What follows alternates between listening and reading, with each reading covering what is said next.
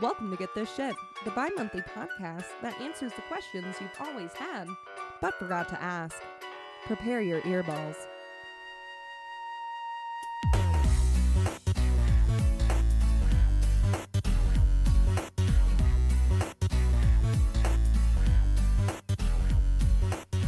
Why, hello, and welcome to Get This Shit. I am your host, Cassie, and today I am joined by my guest co-host, Malcolm. Hello, Cassie. Thank you so much for having me on again. Absolutely. Thanks for coming on again. I appreciate it. Yes. I'm so excited to chat with you today. Perfect. So Kaylee is out and about doing her thing. So we're going to have some guest co-hosts, and Malcolm is so kind. He was the next victim that volunteered.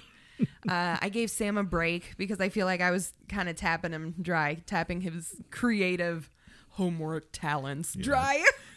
Yeah, getting all the juice out of there. Yes, I made sure I got every drop. But Sam and I are actually working on a fun series. Oh, really? Yeah, Really? Can you share anything? No. Oh, top secret classified Top mission. secret. Yeah, absolutely. But you heard it here first. Oh, spoiler alert. Ooh, maybe I'll post an Easter egg. I say that, and that's probably never going to fucking happen. Just post a random picture and see if people can connect the Yeah. dots. We'll see. So how are you? What have you been up to? I am doing great. I've really been mostly just working recently. Haven't been up to too much. Recently I've been trying to get back into the workout regimen of the new year. Yeah. Trying to lose some weight. I've, like I said, mostly been working. One of the things at work that recently happened was, so I work at Lids, as you remember. Awesome. I work at their headquarters here in Indy, and they recently had a really unique release. So they started their own kind of special website called lidshatdrop.com. Oh. Yeah, cool. it's really neat. So they basically make their own in-house custom hats. Oh shit. So yeah, and they have the rights to so many different teams. So they're basically making their own their own custom hats. Wow. And this so different brands, Yeah. like small brands and Yeah. stuff, can like have a chance to. Yeah, it has been such a hit, and the first GTS. rendition of hats that they released was gambler themed. Ooh. So they were kind of based on like roulette wheel and blackjack, that's that type of cool. vibe. They even had one that was like kind of green, like a craps table. Oh my god. Yeah, and of course the under visor and everything. They're all different. Colors, the different and colors. Different styles. Man, of hat course. culture is fucking. They've really deep. tried out there to make hats more of a fashion. Sure. Yeah, fashion an thing rather accessory. than an accessory to your overall look, rather than just this is my team, I'm a fan. Yeah. They're really trying to branch out, and that's what I really liked about it. So they release, I think, not exactly sure what the release date is, or release window is, but I think it's every month or so. If you actually go to the website, it tells you when the next hats are coming out. But they only make a limited edition of them, so you can really get quite the unique look. So that has been for me, a lot of fun just to see how much it's been a hit. So many people posting about it, on various different social media. What? I think I saw a hat the other day on my timeline on Instagram because I follow Lids. Mm-hmm. Wow, that's part. It's probably part of that release. Yeah, so it first opened February 15th. The website did, Oh my and God, it's so recent. It got the first day it got 1 million. They had 1 million. Oh my god! Sales, I think 1 million in sales. In sales. Yeah. Oh my god! I thought you were just gonna say an engagement, and I'm like, wow, like engagement's great, No, but like no, sales is even better. They've got engagement all over the world. They're working on opening so many offices all over internationally. That's what's up. They're I can't share any I get it, industry top secrets. secret. But I get it. they, we all have our secrets. they they've got plans to open in several different other countries, so it's going to be really interesting Wow. to to see those kind of flourish and grow, because they've already Yeah. opened a few stores in London, and those have really taken off. And I'm really bet excited to that's see cool. what the future holds. That's what's up. I need to take a look. I wrote it down in my notes so I can do shout outs for it, so I can list it. Because all of our tens of listeners, Yeah, they want to know. they click everything. Yeah, they love it. They want to see it. Yeah, it's wonderful. Anything else fun? Oh, did you watch the Super Bowl halftime? Oh, of course. Of course, It was baller. had to go watch that. I really enjoyed it. I loved Yeah. the effect that they had on the floor with the lights of it being the county Yes. and the streets and everything. I thought that was I so thought cool. that was cool. I wish that I wish it had been darker, because I felt like they lost a lot of kind of the pizzazz, so to Sure. speak, from it being daylight, because it was in LA. Yeah. So maybe they there lost a little forever. bit there, but I thought the music was good Yeah. overall. I love Snoop Dogg. Like anything he does, I'm like, it's dipped in gold, man. Especially like Kevin Hart and Snoop Dogg. They covered the 2021 Olympics, and then they also did a wrap up of 2021. It's on Peacock. Make sure you watch it because they're fabulous. And then Kevin Hart did a Winter Olympics wrap up, because apparently Snoop was getting ready for the fucking Baller Super Time show? Super Super time. Bowl. Super time now. Super Bowl halftime Super show. Bowl time Go show. sports. Go We have sports. discussed my indifference to sports. They're fine. I like the ones where people hit each other. I like to cheer for that. Yeah, whenever And I there's love contact. Soccer. I've always liked soccer. Oh but- yeah, soccer. Yeah, I've Yeah. mostly been a football, basketball person. Sure. A little while back, a few years ago, I was really into ping pong, because my friend and I would go to a ping pong league downtown, and we had a great time, and I really got kind of hooked on the sport, and I still follow, like in the Olympics or That's or whatever. awesome. I keep tabs on that, so it's really interesting. It's such a niche sport, and Yeah. it's so easy to you can play well, and you don't have to be great at it. Yeah. You can be any age you want. It's so accessible. I had like really early exposure to ping pong at high school. One of the math teachers, Ertman, was a ping pong champion, like from Oh, really?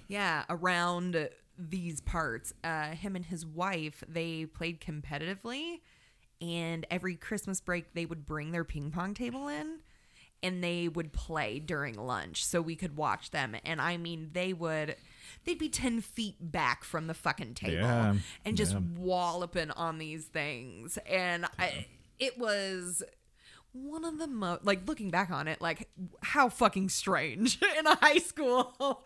But I don't know, it was one of those super cool things that really unique experience. Yeah. And what's also unique is they recently made a change. So in ping pong, competitive play, you'd only use red or black rubber on each side of the paddle. Okay. And they recently changed that, so they're actually adding like some various different neon colors. So the colors have to be different from the ball, so that you can see it, Oh, because sure, you have to you be can able to distinguish. see where and how they're contacting it. Sure. Because that's going to tell you, what spin are they putting on the ball, or what direction are they hitting the ball. Oh, yeah. No, So- my eyes don't work like that. Yeah, No, and no. it's so fast, so it's insanely I can't keep up with the fast. sound. Yeah. I mean, it's so strategic. You gotta know your serves. There's a thing called a third ball attack, which is when you serve and then they return, and then the third ball attack is like your chance to go offensive. So that's What? Yeah, it's like an actual strategy No! that's in it. So, you know, you're always thinking, you know, hits ahead. You know, how are they going to hit it back, and where can I put the ball? That's so, insane. yeah, there's a lot more strategy to it. You know, one of my Fast chess. favorite players that I've watched a fair amount of. He's retired now. He's an older player. His name is Jan Ove Waldner. He was a like professional Olympic level table tennis player. Wow. From, I want to say, Sweden. One of those countries, Sweden or Norway, one of those countries. Okay. And he played for 50 plus years professionally. Holy shit. Yeah, and I just often think to myself, what would it be like to be able to play a sport for that long? Oh my God, no kidding. Yeah, even you know, like today, Tom Brady playing until he's 40 some years old. I love Tom Brady on that yacht when he fucking said, When he hurls the Super Bowl trophy. God damn it, he was hammered, wasn't he? Yeah, I mean everyone was, including the people who probably caught that. Oh yeah. Yeah. Could you imagine the heart attack that when you just fumble it into the bay?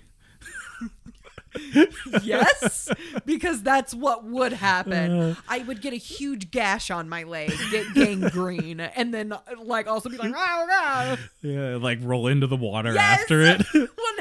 I'll save you. Oh my God, a shark appears. We've never seen one in the bay.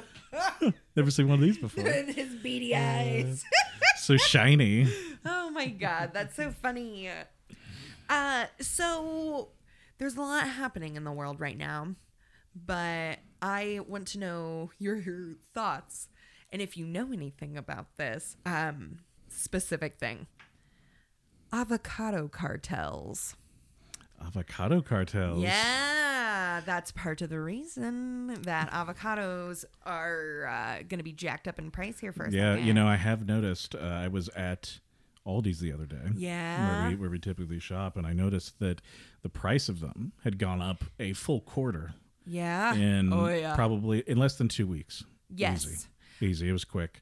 It was basically between, you know, shopping runs out there. Yeah. Yeah.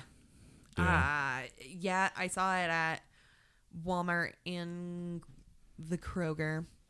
They either had super ripe, super unripe avocados or overly ripe avocados.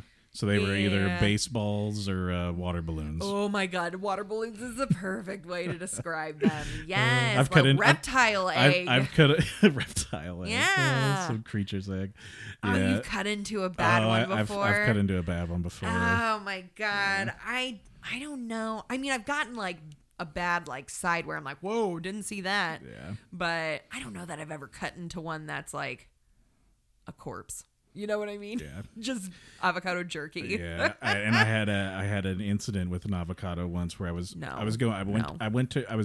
just put away the dishes but hadn't closed the dishwasher, and I reached and grabbed an avocado off the the counter, and as I'm grabbing the knife, getting the cutting board, I'm gonna do this, and it just slips out of my hand, and I probably like slap it.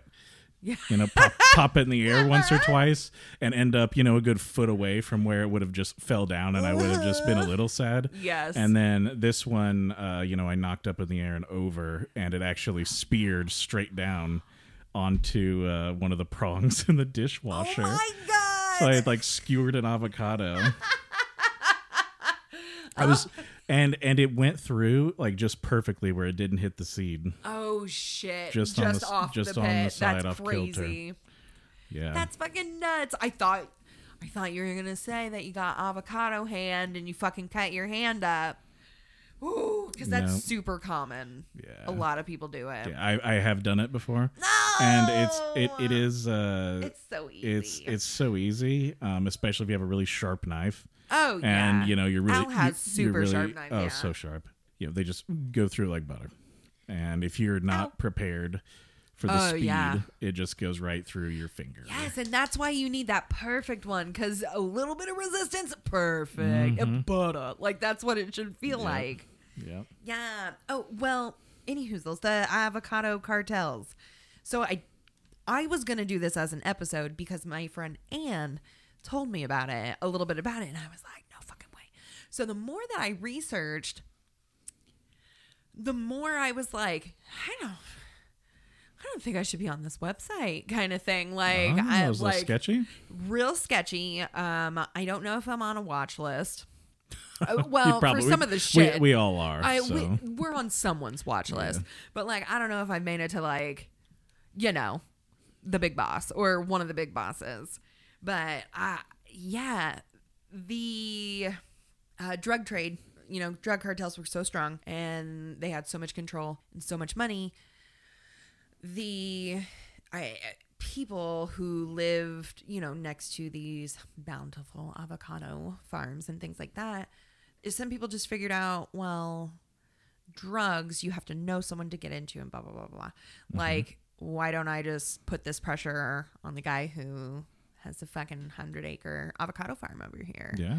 So the same type of thing that went on with drugs and, you know, like going to different stores and you got to pay to play and all that kind of stuff started to happen to the avocado farmers.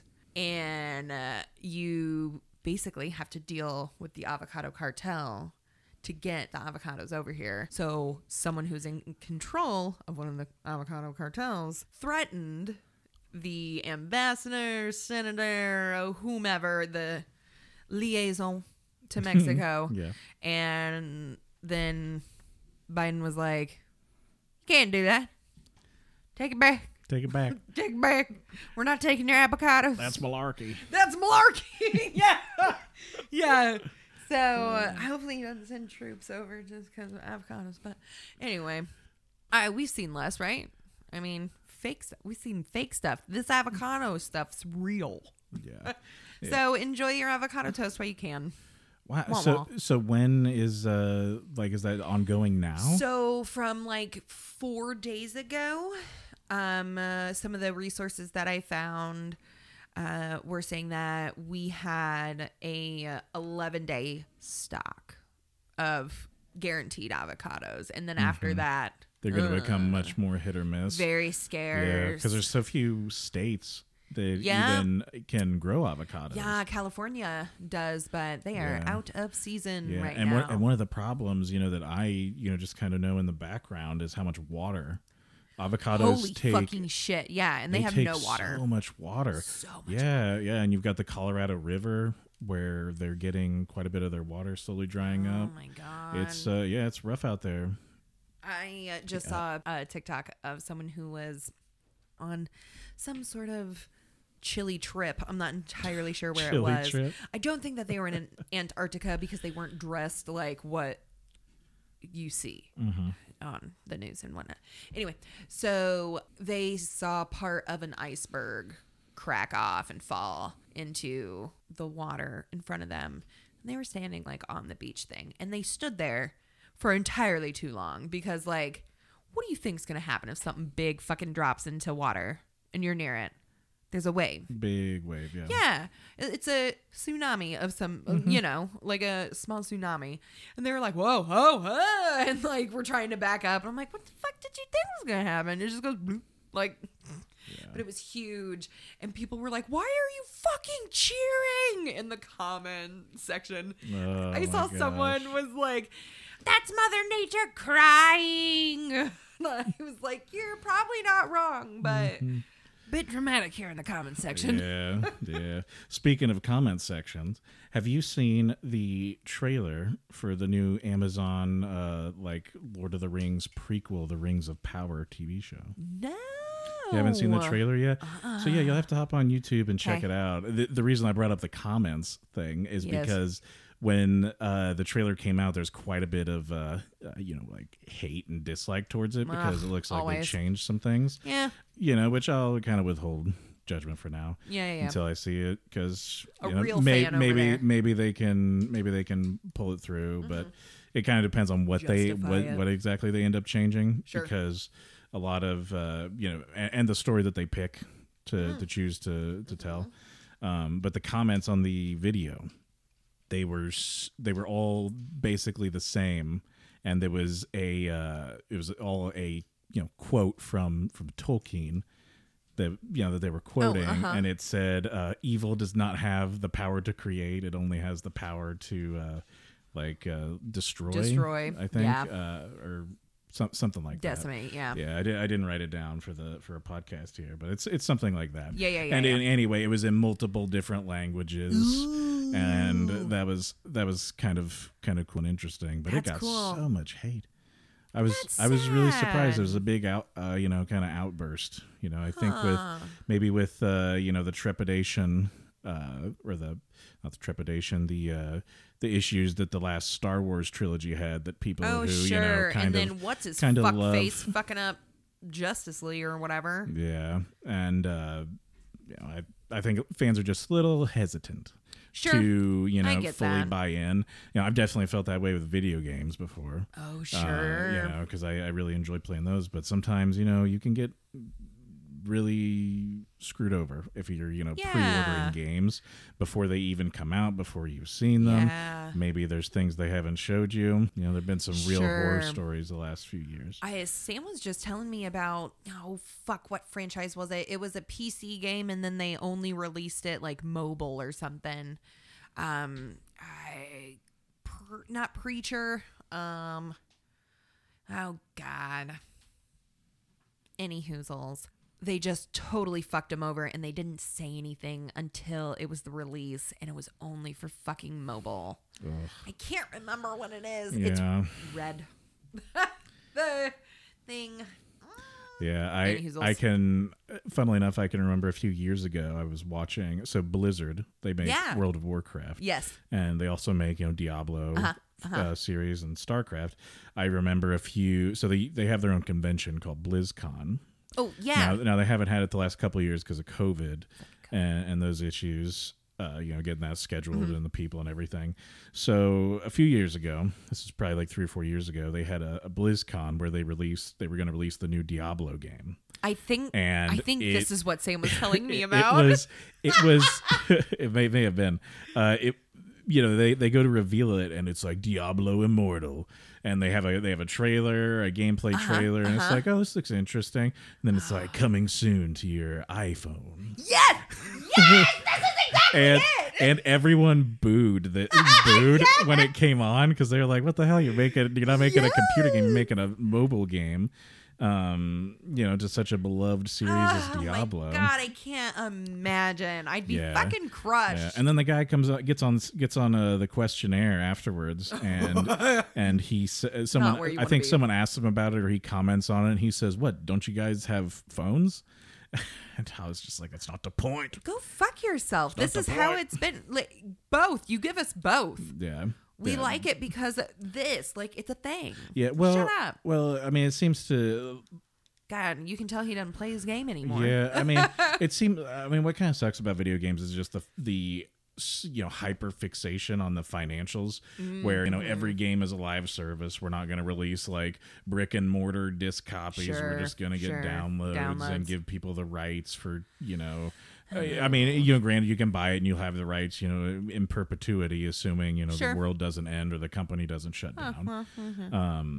But, it can be quite the, the slap in the face. Yeah. When you get news like that, especially if it's, something they've been hyping. Because I remember they were hyping it, on social media. Yeah. Like, I remember they released an announcement of it, and people were really excited. I recognized it. I didn't know what it was, but, I know what it looks like. Yeah. You know what I mean? Yeah, and I think with Diablo it was really just a financial decision, because so many people in Asia and China, in Asia, China specifically, and as in Japan as well, as they play so many mobile games. Because so many of the people over there, they're on trains all the time. Yeah, they're moving and That's grooving. how they're getting around. They're not really flying from one part of the country to the other. They may have their apartment in the city where they stay at while they're working during the week, and then they leave and go out, take a train out to a village or city in the country. Yeah, and go visit mom and dad or whatever. See their family. And while they're out, while they're on there, you can't carry a console around. Yeah. Big bulky things. Yeah, and laptop is not really practical either. Yeah, a gaming laptop, definitely not. Oh, sure. I mean, for one, it's going to be super expensive, and we're in the midst of chip shortage, so so many people upset about computer parts and those type of issues. But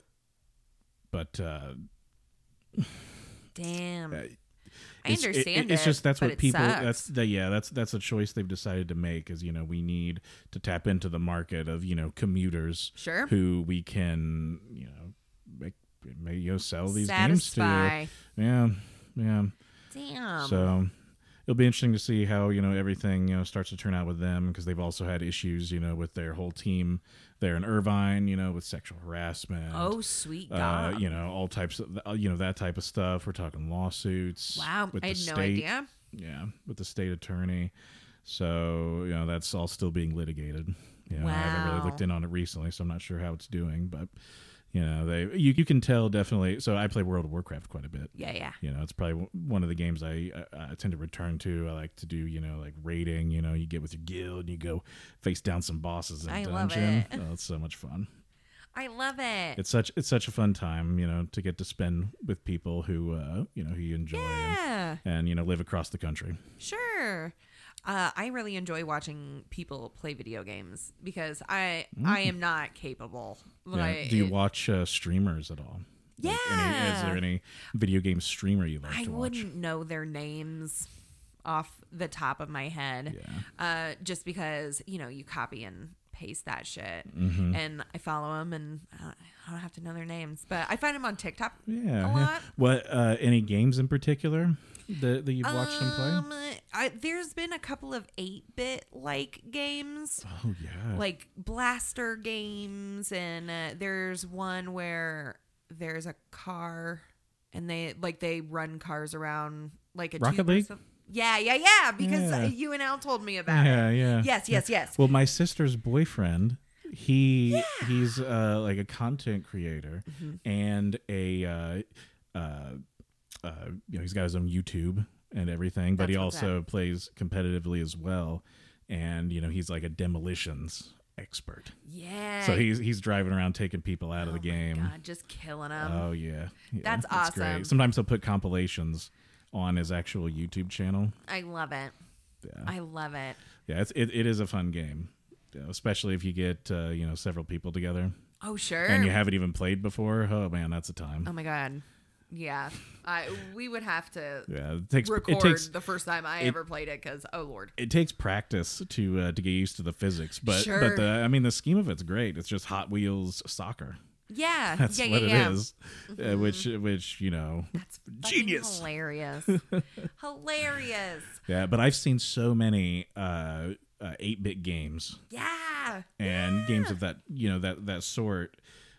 Older type games that you would have seen like on the Game Boy or whatever, and it's so interesting to see a revival of that. Yes. I feel like Type of I am game. competent enough for those. Like I can handle that. Like Game Boy games, I can handle most of the time. But I go to like N64 and that's where my expertise stops. I can play Donkey Kong all day long. Sam hooked it up when I was recovering. It was fucking sweet. And then I would watch him play and then I'd fucking conk out for a nap and wake back up and he's, 3 levels up or whatever. I'm like, Oh, yeah, shit. gosh, I remember playing that so much You as got a the kid. lanky guy now. Yeah, Sweet. Diddy Kong, Yes. Donkey Kong, Diddy Kong. Yeah, I remember those. All of them. I Finding loved it. the secrets in the Yes. map. That Dude, was so he much remembers fun. so much because we also have a Super Nintendo and we have Donkey Kong on the Super Nintendo too. Yes. And he fucking remembers like all where the rhinos and the octopuses are hidden and like all that shit. And the coin games and shit. No. I'm just trying to survive. I'm just like, trying I am- to get to the end of the level. Yes, I'm here for meat and potatoes only. I gotta run through. Yeah.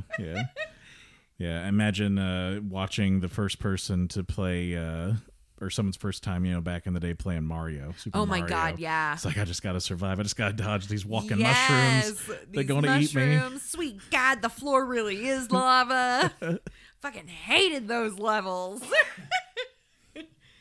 I am so glad that you were able to come on today because I would have never gotten to chit chat about video games with Kaylee. She'd be like, "No, shut up." quote Kaylee, "Shut up." No more. Yeah, or she would look and go, "No." No. Yeah, video games is my wheelhouse. I love it. I love it. Well, did you bring us a bit of a tale today? I did indeed, Cassie. Wonderful. And I'm really excited to chat with you today about George Armstrong Custer. Custer. I love it. Yeah. Not custard. Okay, I made that mistake myself while I was doing research. Thank God. So Thank it's God. Custer. Sam made fun of me hardcore, and I was like, listen here. He sounds like a delicious bitch. Delicious flavor. Yes. Yeah, I was talking with Al yesterday, and I was searching for pictures for our podcast I love today, it. and I had stumbled upon an ice cream shop that had a flavor Stop it. called Colonel Custard, and it made me laugh so hard. Was it just straight vanilla?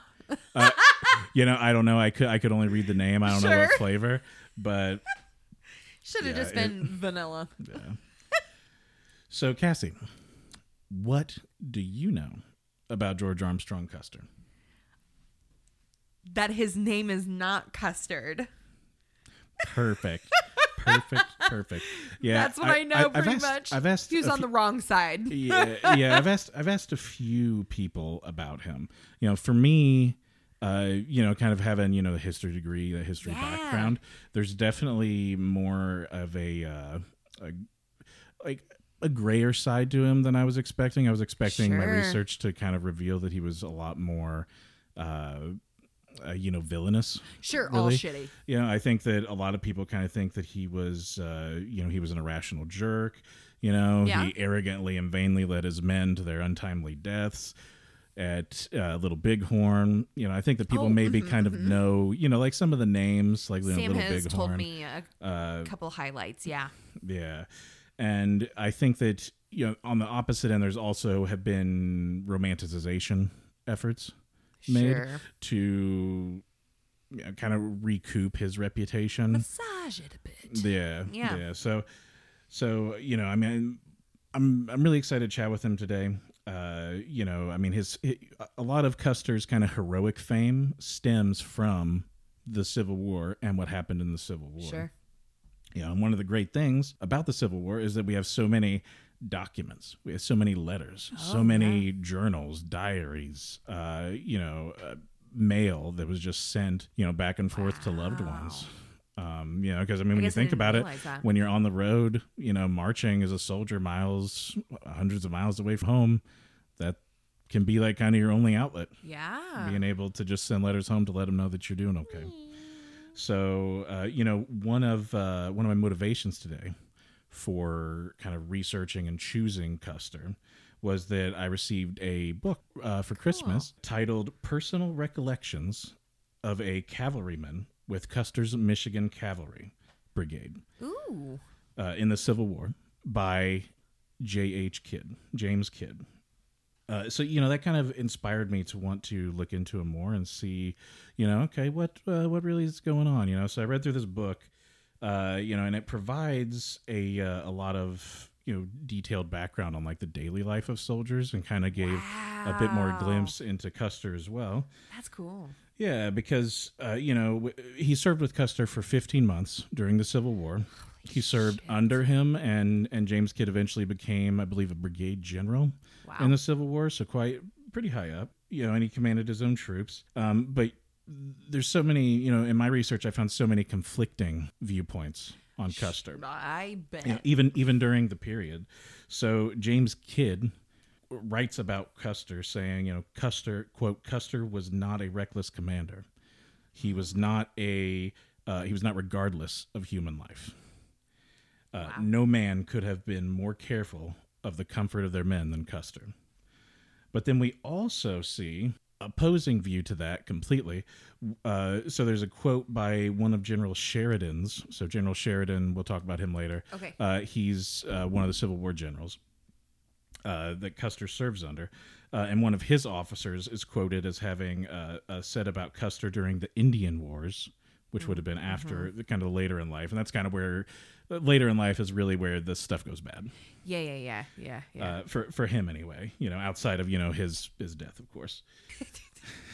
So this officer, he's quoted as saying, quote, "We all think, much as we lament Custer, that he sacrificed the 7th Cavalry only to ambition and his wounded vanity.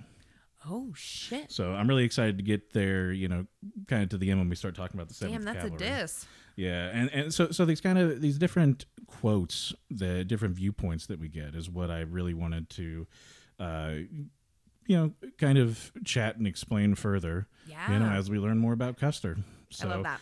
I just want to explain why he's famous and why he's also infamous. So let's dig into Custer himself. Fabulous. So Custer was born in New Rumley, Ohio on December 5th, 1839, to a blacksmith, Emmanuel Custer, and his mother, Marie, or Patrick. She was just a homemaker. He had 2 brothers, Thomas and Boston, and a younger sister named Margaret. He also had 3 half-siblings that he didn't necessarily see very often. They were in other states. Okay. Now, George and his brothers were well-known, tricksters and jokesters, always going around doing pranks, being daredevils, just not really, being more troublesome, Sure. you might say. Oh, no. And what's interesting is George's father was what's called a Jacksonian Democrat. So Jacksonian Democrats kind of where our Democratic Party of today was created. Was like back in those days, back in the 1800s. Yeah. And his dad was really strict with him. He would always teach George and his brothers, we have to be tough, we have to be strong, but then he would also teach them about politics. He would kind of explain his own political positions to him. So he got a little bit of, maybe more of a dose of the wider world than some other people got to, because their dad just cared about that type of stuff. Kids, yeah. Mm-hmm. Yeah. Now, as far as schooling goes, school back in those days was basically just for men. No way. Yeah. So, and not only men, it was really only for men who had parents that had money. Sure. Like I said, it was usually men who would go off there. I mean, women. What'd you say? I said, what about college? Yeah, we'll get there. College back in those days really boiled down to 3 options for you. Sure. You either had the money to go to an Ivy League school. Yeah.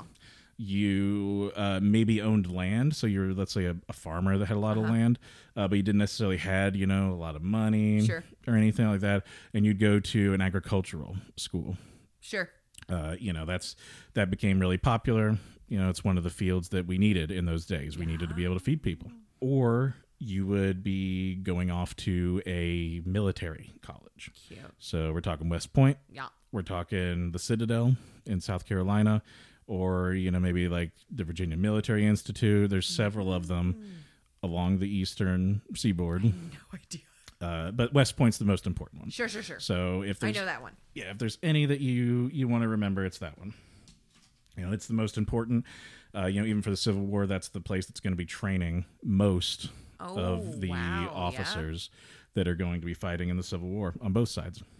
Oh. Yeah. So back to Custer. So George, his schooling, is pretty uneventful for the most part.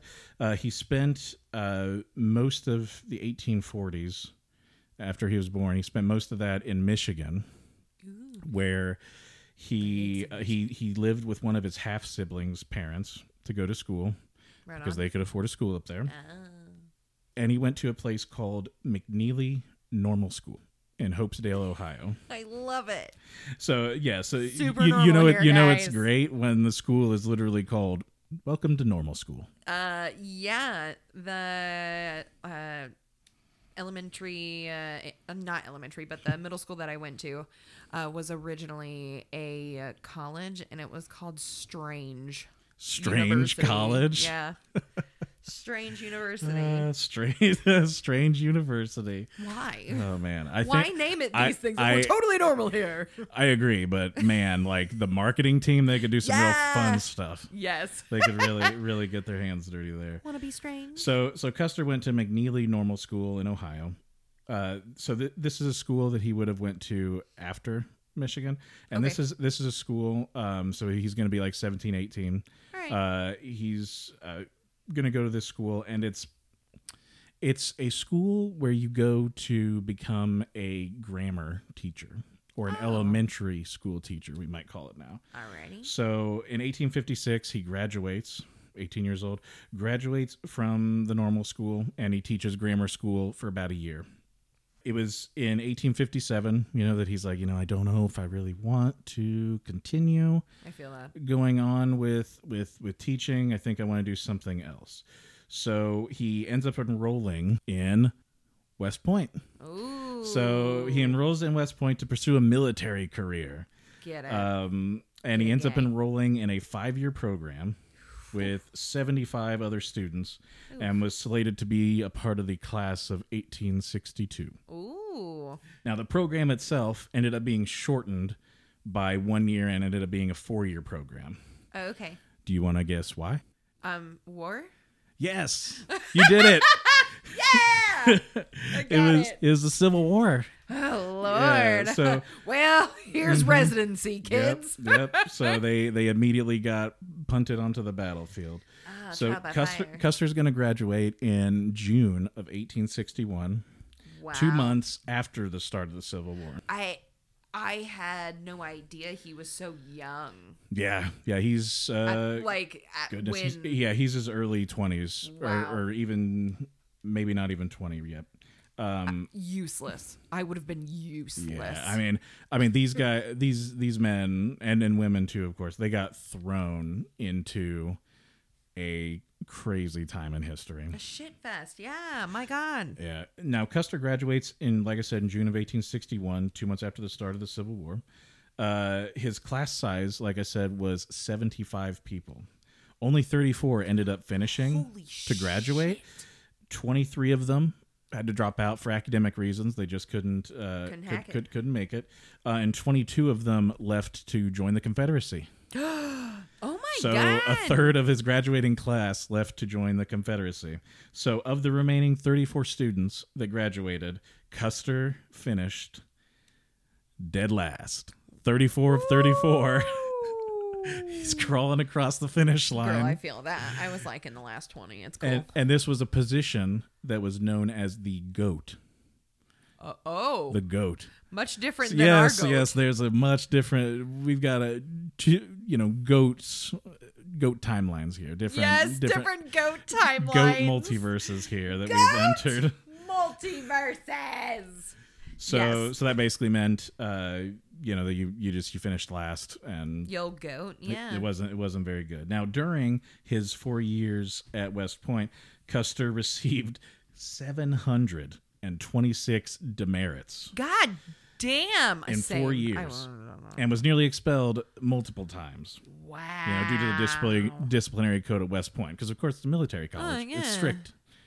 That's a lot of demerits, yo. It is a lot. It's in fact it's I believe it's the most in history of West Point. To that point, it was definitely the record. Yeah, At that time, it was definitely the record. kidding. But I don't know if someone else, pushed the boundaries a little more. I did look it up, and it did say online that 200 demerits in a single year, you automatically get kicked out of the school. Holy shit. So, like I said, he had 726. So he was riding that line. Yeah, man. Multiple years in a row. He knew what to tiptoe on. Oh boy, he really did. And on the outside, Custer always had a really good, facade. Sure. He was always well dressed, always respectful. But in the inside, he's really just an instigator. That prankster in him. Yeah. It followed from he and his brothers in childhood to this point Sure. at West Point.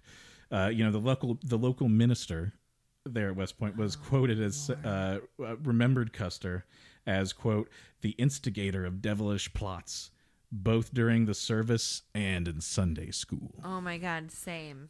That's my stage name. And a fellow cadet that was alongside him also had some comments on Custer. He said that Custer would declare that there were only two places in class, the head and the foot. And since he had no desire to be the head, Oh my God. he aspired to be the foot. There you go. And then his one of his roommates at West Point was quoted as saying, quote, "It was all right with George Custer, whether he knew his lesson or not. He simply didn't allow it to trouble him." It's like, wow, he just didn't allow it to trouble him. Damn, he just didn't give a goddamn. His give a damn was busted. 0 fucks given. Love it. So normally these demerits, along with finishing last in class and all the disciplinary issues, normally that's going to be the one-way ticket to a dead-end career. Sure. They're going to put you in like the shittiest place, Yeah. shittiest post in the country, somewhere far away from any attempt at ever getting promoted. But because of the Civil War, he received postings above his station. Wow. He was able to kind of ascend a ladder because he was able to like put the rungs in. Sure. Yeah, I mean that's essentially what it was, because like I said, normally he's going to be pushed out like a pariah, but when the Civil War originally happened in 1861, so many of the officers went to the Confederacy that were veteran officers. They had the experience. The Confederates had all the experience at the beginning of the war. Sure. It was it ended up being such a problem for the Union that they were just just like, hey, you've got some education, you're an officer, you can lead men into battle, right? Oh my God, yeah. It's like a 19-year-old store manager. Yeah. You're like, oh, okay, yeah. Yeah, so now we're gonna follow Custer into the Civil War. All right. This is his time to shine. This is where he gets his the bravado portion of his character. Like I said, Custer graduates from West Point and joins the Army of the Potomac in 1861. So in that time, the Union named their armies after rivers, and the Confederacy would name their armies after states. So Army of the Potomac, if it's a river, it's Union for sure. Okay. In 1861, he was put in the Army of the Potomac as a second lieutenant and chose the cavalry as his branch of service. He was originally just a part of drilling new fresh volunteers. He wasn't involved in commanding right away. But in 1861, in July of 1861, just a month after graduating from West Point, he's going to see action in what was called the First Battle of Bull Run at Manassas Junction. Okay. And this is the first major battle of the Civil War. Oh my God. There was a few skirmishes here and there before then, but this is the first full-on battle between the Union and the Confederacy. And it took place right outside Washington, D.C. A place that's very close to D.C. Knocking on heaven's door. Yeah, and there were so many citizens that came out. And fucking picnicking and shit. They had picnics on the hills outside of this place, and they were watching the battle.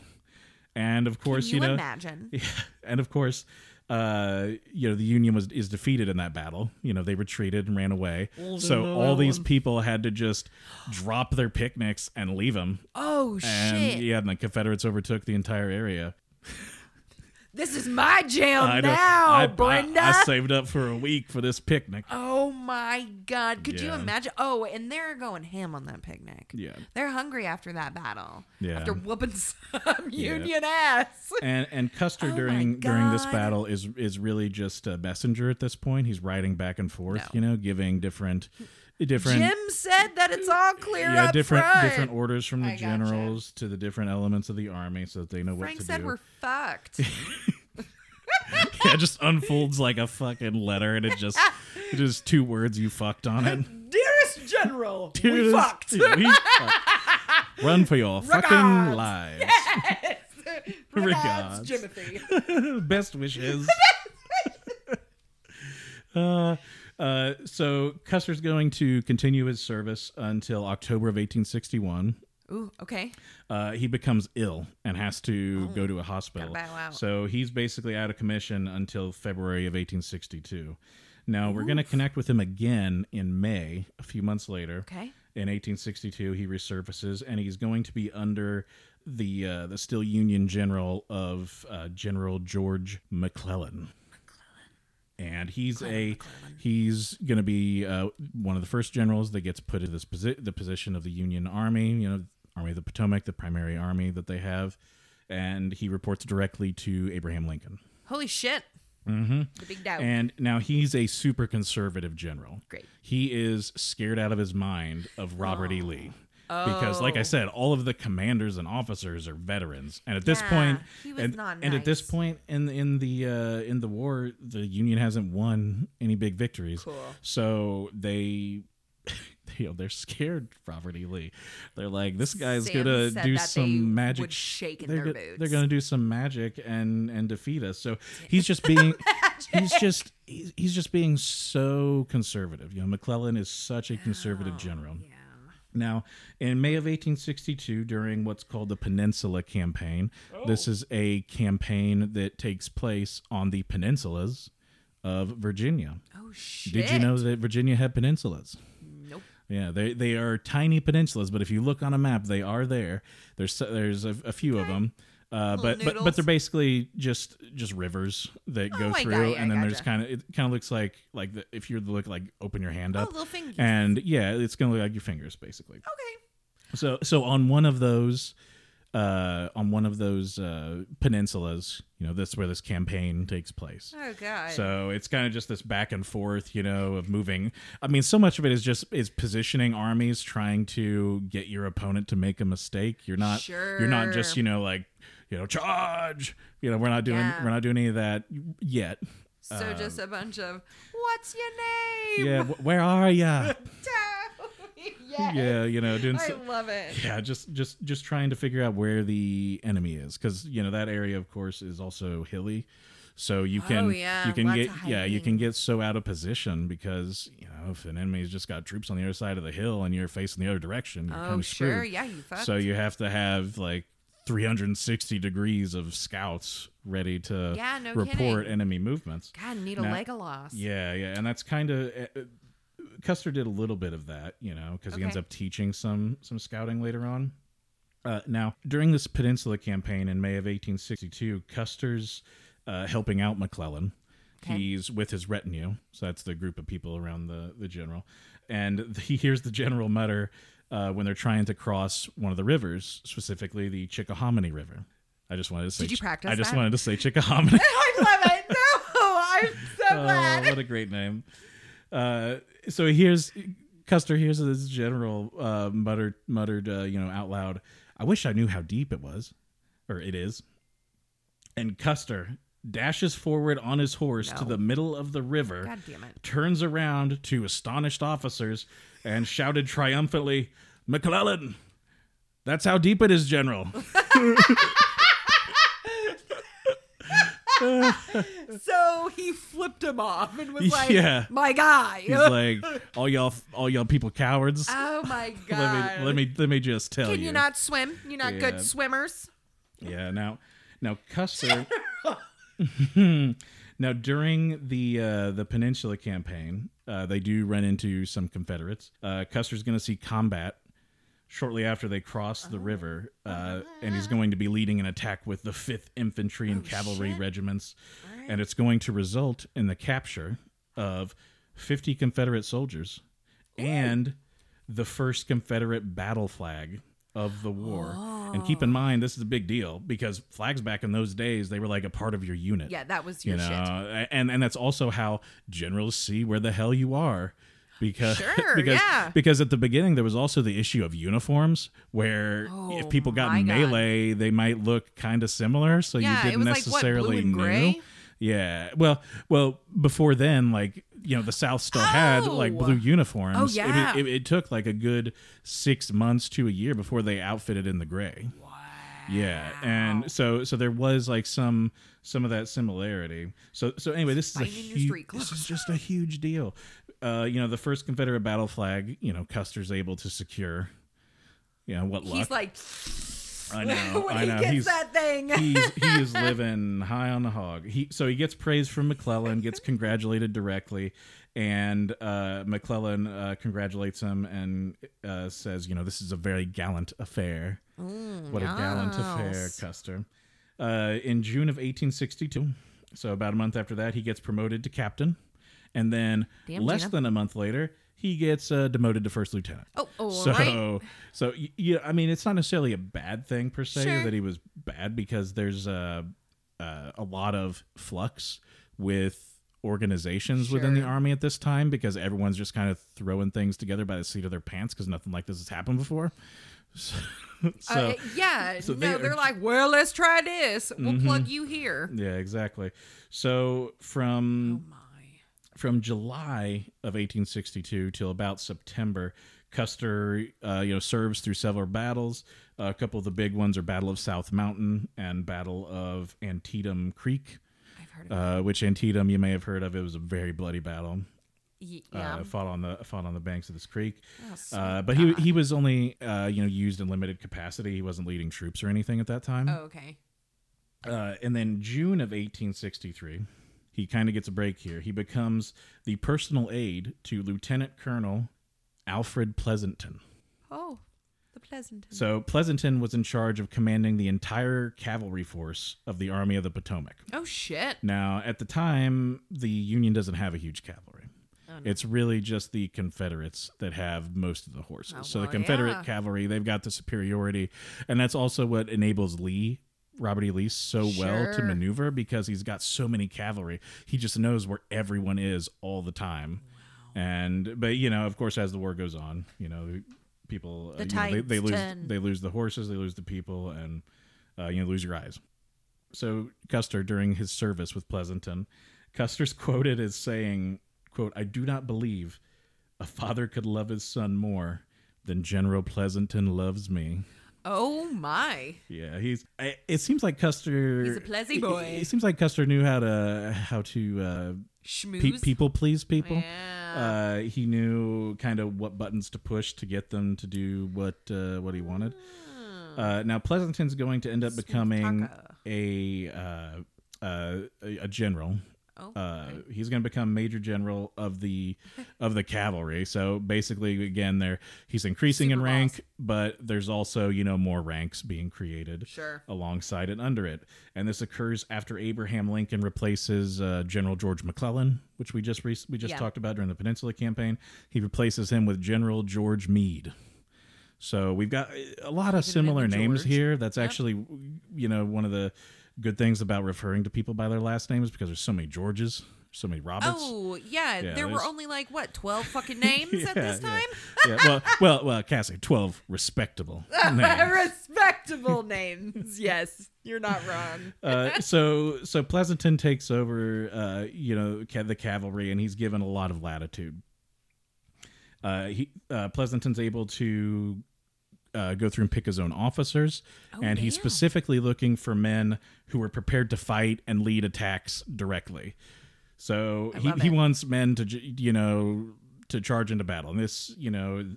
He's looking for crazy sons of bitches. Yeah, he really is. And the reason that they needed that is because McClellan was so conservative that Sure. I mean, there's actually letters of George Washington writing to McClellan, "Please attack. Get off your Please ass. attack." It's like I was 18th going to ask about George 18th Washington. gentle reminder. Hey, you please, are fighting a war. Please, yeah.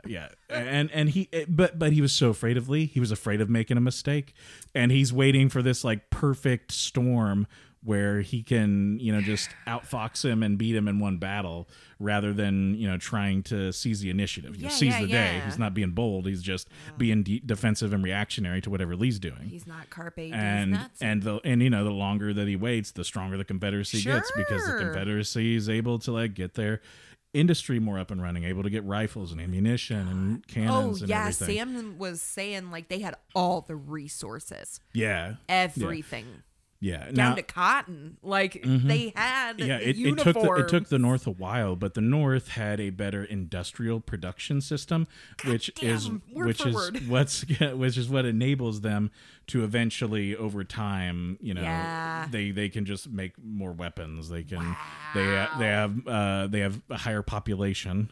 Oh, because sure. of course it's more rural down south, Yeah, and of course more spread a out. good chunk of the population is going to be African American, Yeah, and slaves, former enslaved, and or enslaved. so they have a lot less people resources to Sure. rely on.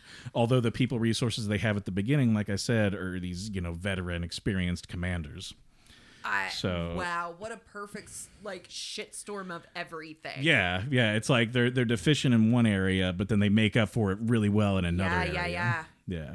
My gourd. Yeah, and I thought it was interesting that Pleasanton wants people to charge, or wants men to lead from the front. Sure. Because to me that seems like such a sketchy prospect as a commander. It seems inspiring to men to be alongside fighting them, but it puts you in mortal danger first off. Yeah. And you're the commander, and it becomes even more compounded during this time later in the Civil War by sharpshooters and snipers. Oh shit! Who are specifically looking for men on horses who look like officers because they're just they're going to try to take you out, because that's what their job is. The job isn't necessarily killing every single person on the battlefield. Yeah. If you can take out their commanders, then they just run away. Yeah. What are they going to do? Yeah, they'll either they'll surrender, or you can attack them as they're running away. Yeah. And maybe they leave stuff behind too. Yeah. No kidding. You can loot them, pick up ammo. And Pleasanton's going to find that exact personality in Custer. Custer's going to, take an officership with Pleasanton. He's going to become the brigadier general of the volunteers, commanding the entire Michigan Cavalry Brigade. They had a nickname. Wow. You want to guess what it is? Michigan Brigade. Yep. Think University of Michigan. Oh, fuck. The Walnuts? The Walnuts. Oh, my God. I don't know. The Walnuts. What are they? Unfortunately, Cassie, the saber-tooth tigers. The correct answer is the hazelnuts. I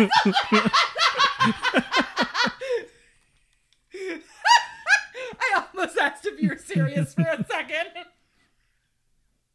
Oh, my God, that's hilarious. So, Wolverines? Yes, the Wolverines. Oh, my God. The 11th hour. Last try. Trusty brain. Yeah. Always comes in clutch.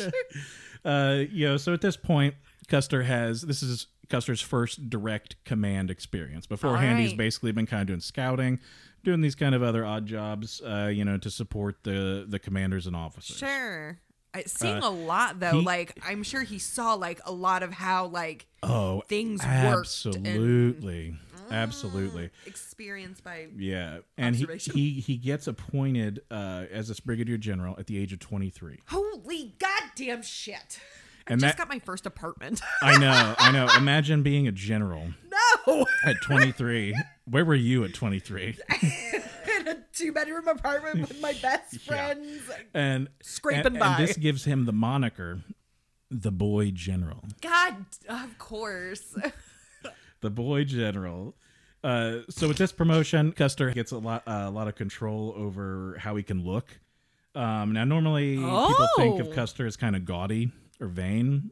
Okay. Kind of these long, flowing blonde locks. Oh shit! And he's got a big old mustache, huge one of those where the mustache covers the mouth entirely. Oh God! Yeah, the it's walrus gone. stash. Yeah. Yes, the walrus. Beaters. And so normally, thought of as gaudy or vain, but I found a historian who kind of had some insight for us. His name's Tom Carhart. He says about Custer, quote, "A showy uniform for Custer was one of command presence on the battlefield. He wanted to be readily distinguishable at first glance from all other soldiers. Jeez, not a great idea. He intended to lead from the front, and to him it was a crucial issue of unit morale that his men be able to look up in the middle of a charge or at any other time on the battlefield and instantly see him leading the way into danger." Oh my God, Liberace on the way to battle. Yeah, this guy was Braveheart. Braveheart! Yes. Or he had a brave heart, at least. Oh my God. So, at this point, Custer's got his generalship. He's commanding men. And we're about to get into Custer's finest hours of the Civil War. What he's, where his heroics and gallantry really come in. So, at the end of June of 1863, Custer has been on the search for Confederate cavalry, being commanded by General Jeb Stuart of the Confederacy. Oh, look for Jeb, boy. Mm-hmm, Jeb. Union commanders surmised that General Jeb Stuart was trying to connect with Robert E. Lee, to launch a massive attack into the northern states. Yeah, probably. So remember, Confederacy has control of Virginia except for the area around Washington, D.C. Ooh. So, they can attack pretty readily, like up north through Pennsylvania. Yeah. So that's really where we're going to see a lot of action. Now just to kind of center yourselves, Gettysburg is located like in the south central of Pennsylvania. Oh, okay. So if you think of Pennsylvania, it's kind of like a rectangle right Yes. below New York. It's like, just think of like in the middle at the bottom. Okay. And that's where all this crazy stuff is going to happen. Oh, Lord. So, Custer's stationed in the town of Hanover, Pennsylvania, which is about 10 miles east of Gettysburg. Okay. He's really confused because he hears gunfire coming from the northeast of town, further away from Gettysburg. And he's really confused because all of his reports say that Robert E. Lee is somewhere south of Gettysburg. So the fight should be west of him, God. not over here. And Custer's able to drive them off. He's able to prevent, what cavalry were there from joining, but he still doesn't have eyes on the main body of cavalry. Oh, Lord. The next morning on July 1st, Custer takes his troops north through a village called Abbottstown and continues the search for Jeb Stuart's cavalry, Confederate cavalry. By noon, Custer hears gunfire coming from the town of Gettysburg to the west of him. The battle has started. Son of a bitch. So Robert E. Lee has kind of begun his initial skirmishes over there. And by nightfall, Custer receives a missive that this is in fact the case. Lee has launched an attack on the Union forces that are stationed at Gettysburg. July 2nd, the next morning. This battle happens in 3 days. Oh, So it's going on Wow. for 3 days. And I it's know not, I learned about it, but Yeah, it's not till the last day that things get crazy, where everyone's lots of death on the lots third of day. bodies. Yeah. So July 2nd, the next morning, Custer receives orders to rejoin the army at the Union Army at Gettysburg to provide relief in some way. You got Now, it. as Custer's approaching the city of Hunterstown, which is directly north of Gettysburg, Okay. he finally lays eyes on the Confederate cavalry that he has been tracking for days. Oh, Lord. And it's just the vanguard. It's not the entire body. Oh, So okay. he's found like a scouting party of Sure. of about 200 of them. Holy God. And luckily he sees them before they see him. Which of course it's always an amazing thing when people don't spot cavalry, because you think like, oh, it's just horses walking around. I mean, yeah, they make noise, but you wouldn't hear them like a mile away. But you would see the dust. Yeah. Kick Oh, up. yeah. That's from what where you they've would been. see. You would see the dust. So you would see them coming beforehand. So Custer must have been moving like, I don't know, really slow, or it was just a wet day. It was moist. Yeah, it was a moist day. So Custer takes his troops. So they're on this road headed to Hunterstown, north of Gettysburg. Custer takes his troops, puts like half of them on each side, and then keeps a small portion in the middle to bait the Confederates to attack him. Wow. So Custer gathers up all his troops and then throws a big old battle cry.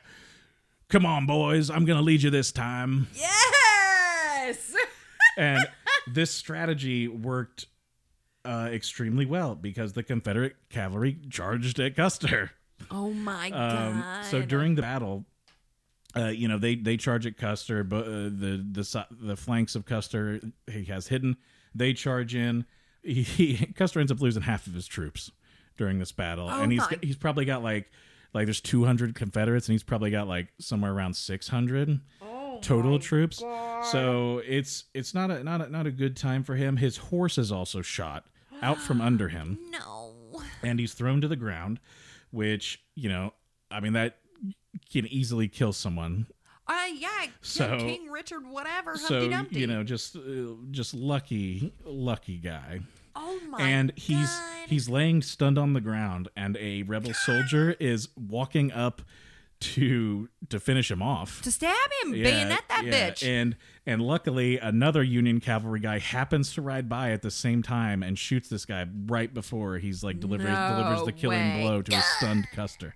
So he shoots his assailant and then throws Custer on the back of his horse. Come here, guy. And they just take off. Wow.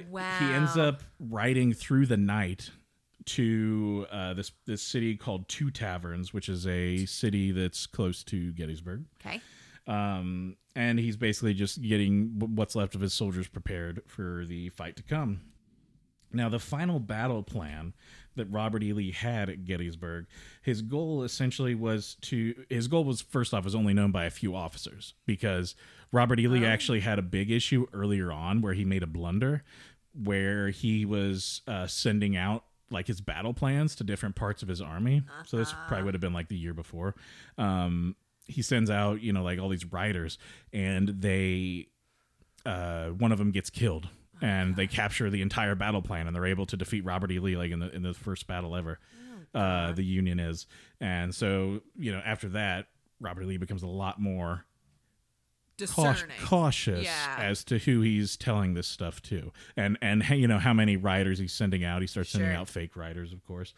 But his primary goal here is to attack Gettysburg from the south, tie up the Union infantry. There's a hill just south of Gettysburg called Cemetery Hill. That's where the Union's entrenched. It's like a lightly wooded hill. If you go there, fabulous. And then there's a field, kind of south of it, and then we're gonna have the Confederates further south. Wow. So Lee's goal is to try and tie up the Union forces. He's going to launch what was up until this point the largest artillery strike against the Union forces there. Now the Union is planning for this to come. They're pretty well prepared here. Wow. So they dig fortifications and ditches, and Lee shoots off. Lee's going to end up shooting off I think like 150 cannons. Just boom, boom, boom, boom, boom. Could you imagine what that sounds like? No. Oh my gosh. No, I would only hear half of it, but no. Yeah. So his goal is to basically drop a bunch of artillery on Cemetery Hill, charge up there with the infantry, try to defeat the Union or at least tie them down, while Jeb Stuart's cavalry, which we find out there's 6,000 of them. No. Holy shit. Yeah. So his goal is to get 6,000 of Jeb Stuart's cavalry to ride around the flank, which they've already successfully done because Custer finds them. And attack from kind of behind through the town, and right in the butt. Yeah, to eliminate the Union artillery that's back up on the hill. Oh my god. And then of course obviously flank them and fight the other troops as well and try to rout them. So wow. That's basically their goal at this point. Lee's trying to strike a hammer blow to try and defeat the Union. A big old but if he can't do that, then his goal is to just cause as much casualties as possible. Because these casualties, they are going in every newspaper. People are getting demoralized. And people are like, well, maybe we should just make peace. Knock it off. Maybe we should just have peace. World peace. World peace. And, it becomes even more pressing that they just inflict as many casualties as possible the closer they get to 1864, because their goal then becomes, well, we need to get Lincoln voted out of office so that we can get a president that's going to sue for peace with the Confederacy. Sure. Because the Confederacy also has, Robert E. Lee's aware, they have limited production capability because of the area of the country that they control. Yeah. So back to Gettysburg, that's kind of the plan, get Jeb Stuart's cavalry around so that we can attack from the north and defeat the Union artillery. Oh, Lord. So Custer's given, before the battle, he's given command of 1,200 cavalry, and another brigadier general named David Gregg joins him with about 1,500 infantry against Jeb Stuart's 6,000 cavalry. So they're outnumbered 2 to 1. Oh my god. And they only have a few cannons to kind of back them up. Great. And that was something they often did. You use cannons to cover the other elements of your For your sure. army. What you're lacking in manpower. Mm-hmm. Yeah. Yep. So at noon on July the 3rd, the battle becomes joined between these two sides, where Jeb Stuart's cavalry and Custer's cavalry and the other Brigadier General Gregg, his infantry, they clash. And it's this ebb and flow of battle that lasts for about an hour and a half. There's kind of this ebb and flow where, you know, the Confederates push in, but they run out of ammo, have to run back and resupply. Sure. So they lose the ground again and have to retake it. So that goes on for about an hour and a half until Custer's troops literally run out of ammunition. Oh, and my. we are just in hand-to-hand fighting. The time has come for fisticuffs. Oh, no thanks. So seeing this, as his troops are running out of ammo and the Confederates are just charging, you know, with reckless abandon into their lines, Custer leaps onto a horse and shouts, "Come on, Wolverines!" Oh my God! and Goosebumps. and then he gathers the last 400 of the Michigan 7th Cavalry and charges head on into the Confederate lines. Great. Love this for you. Yeah, and it works. It breaks their line, What? and they run. And then Custer takes, you know, him and the wounded, and they go back under the where their artillery is, under their artillery protection. Wow. So they fall back there, and at about 3 p.m., Jeb Stuart begins to hear a sound of cannons A rumblings. from Tumblies. Robert E. Lee's, you know, cannon barrage. Okay. So he begins to launch his final attack to defeat Custer and overwhelm his position. Now, the Confederate soldiers, you know, raid in a line, and they draw their sabers out.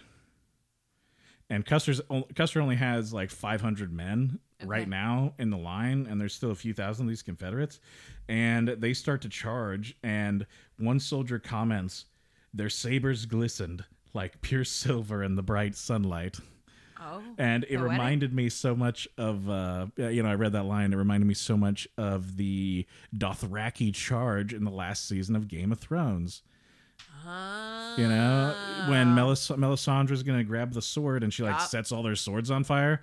Great effect. But that's what this reminded me of.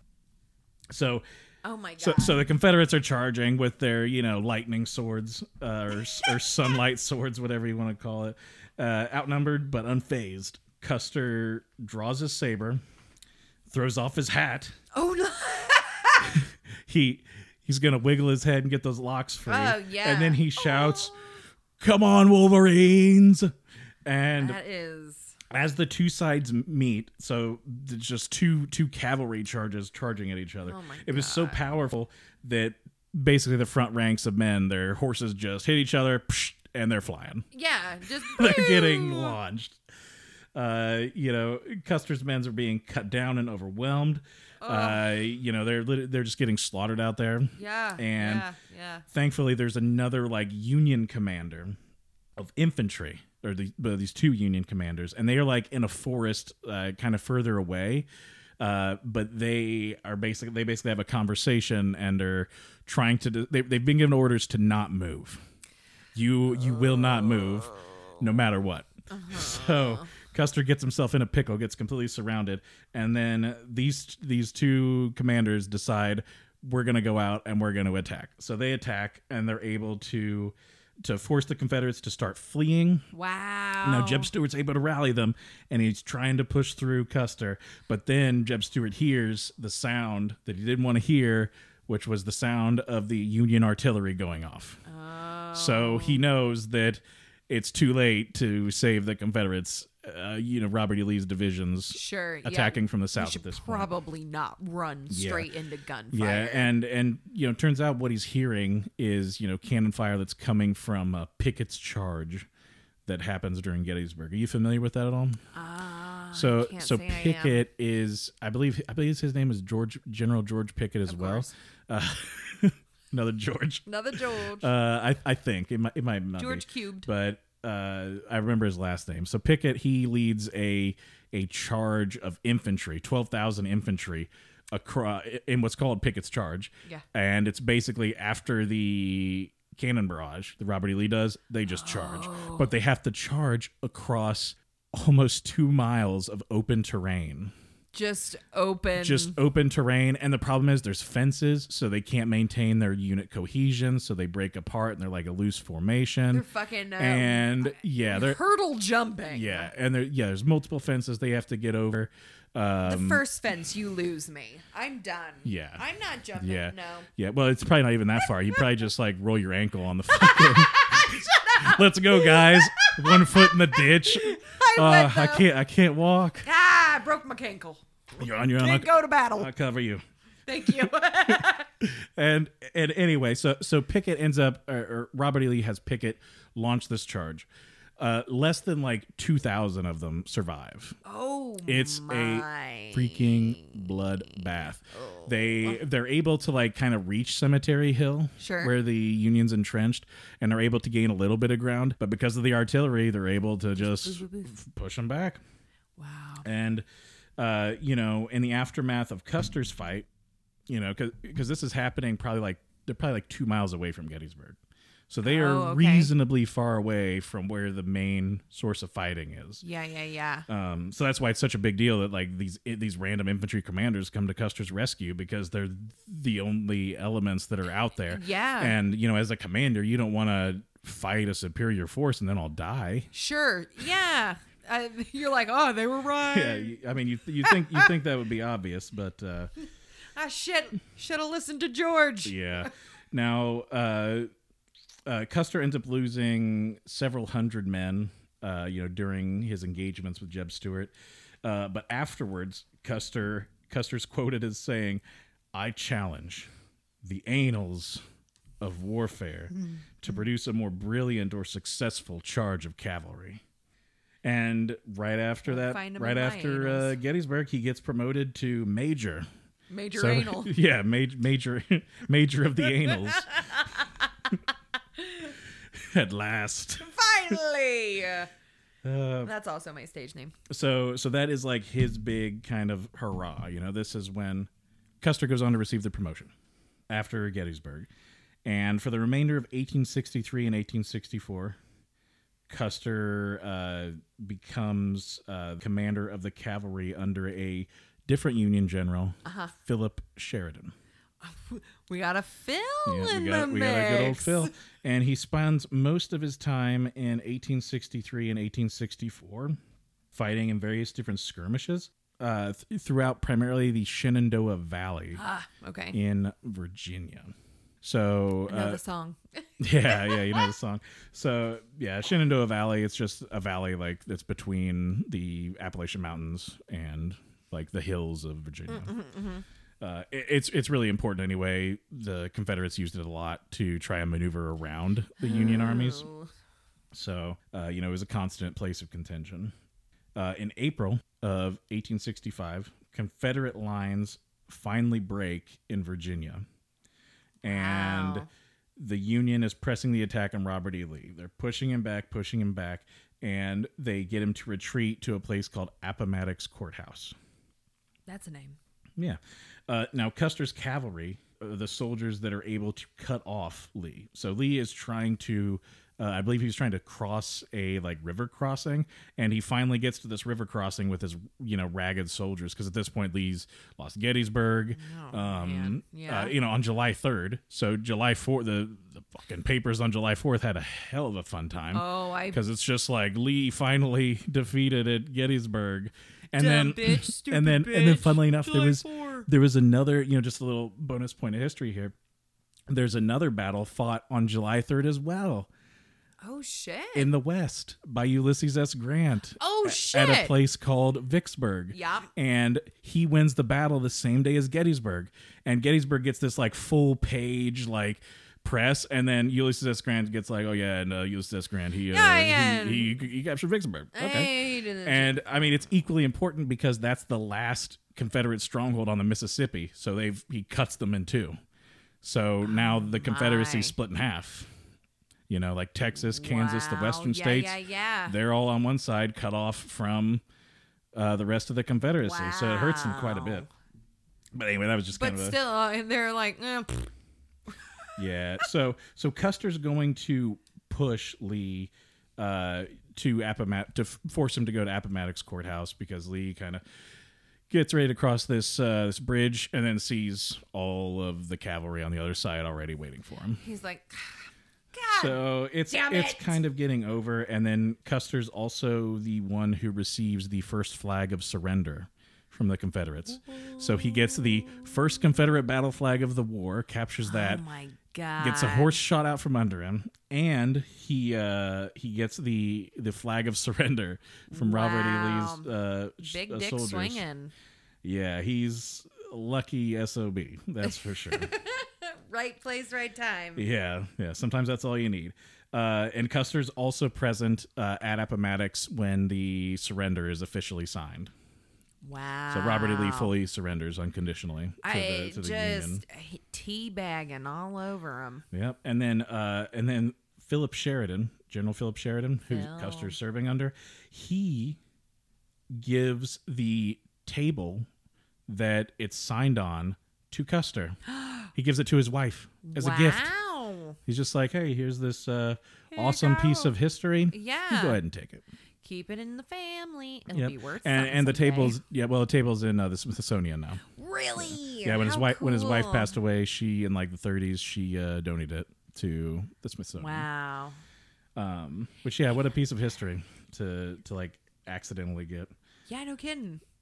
About 3 weeks later, so like I said, like we've kind of passed the good stuff about Custer at this point, with him, Sure. Being this great leader, caring about his men, being really competent and brave. Yeah. And we get kind of into the troublemaker and Cool. villain The villain aspect stage. of Yeah. he didn't die a hero, so he's going to become the villain. Sure. So, Yup. that's directly where we're headed. The Batman so philosophy. on April 25th, about 3 weeks after the wars officially ended, Custer has the men under his command search for a prized racehorse called Don Juan. No, not Don. There in Virginia, and the horse itself was worth $10,000 at the time. Holy shit. It's like $300,000, $400,000 in today's money. Oh my god. Along with like his written pedigree, and all of that information. And Custer rides this stolen prized racehorse through the Grand Review Victory Parade in Washington, D.C. And he creates a hell of a scene because the horse has never seen so many people. It throws him off and bolts into the crowd. Good. Just- my god. Just causes chaos. Oh my god. The owner finds out that Custer has this horse and stole it and rode it. So he writes to General Ulysses S. Grant and has him order Custer to return it. Custer naturally, like you just did, he threw up that finger and he hid the horse. And then he took the horse to a race, bet on himself, and won a race. Shut the fuck up. And then that was later that year, and the horse then died suddenly. Yeah, I'm sure. So R.I.P. R.I.P. Secretariat. So like I said, 1865. Don In June of 1865, Okay. Custer is sent with the cavalry to Texas to oversee reconstruction efforts Okay. and provide support for local government so they can return back to normality after the war. Right. Now, his cavalry from Michigan are veterans. They've known him for Wolverines. years, the Wolverines. But there were others under his command, especially people from Wisconsin. They did not know him from the Civil War and thus thought of him as just an Eastern vein dandy. Yeah, a dick, a dandy. We And- talked about dandies last week. In November, he was so disliked by the Wisconsin cavalry. In November of 1865, after being stationed there for about 5 or 6 months, his troops are being mustered out of Texas, being relieved. And while being replaced, there's a conspiracy by the Wisconsin cavalry to ambush and kill George Custer while he's on the road Jesus. on his way out of town. But one of them squawked, and he was able to Well, good. nip that in the bud and prevent Well, it from I don't know. escalating to an even more untimely death. Wow.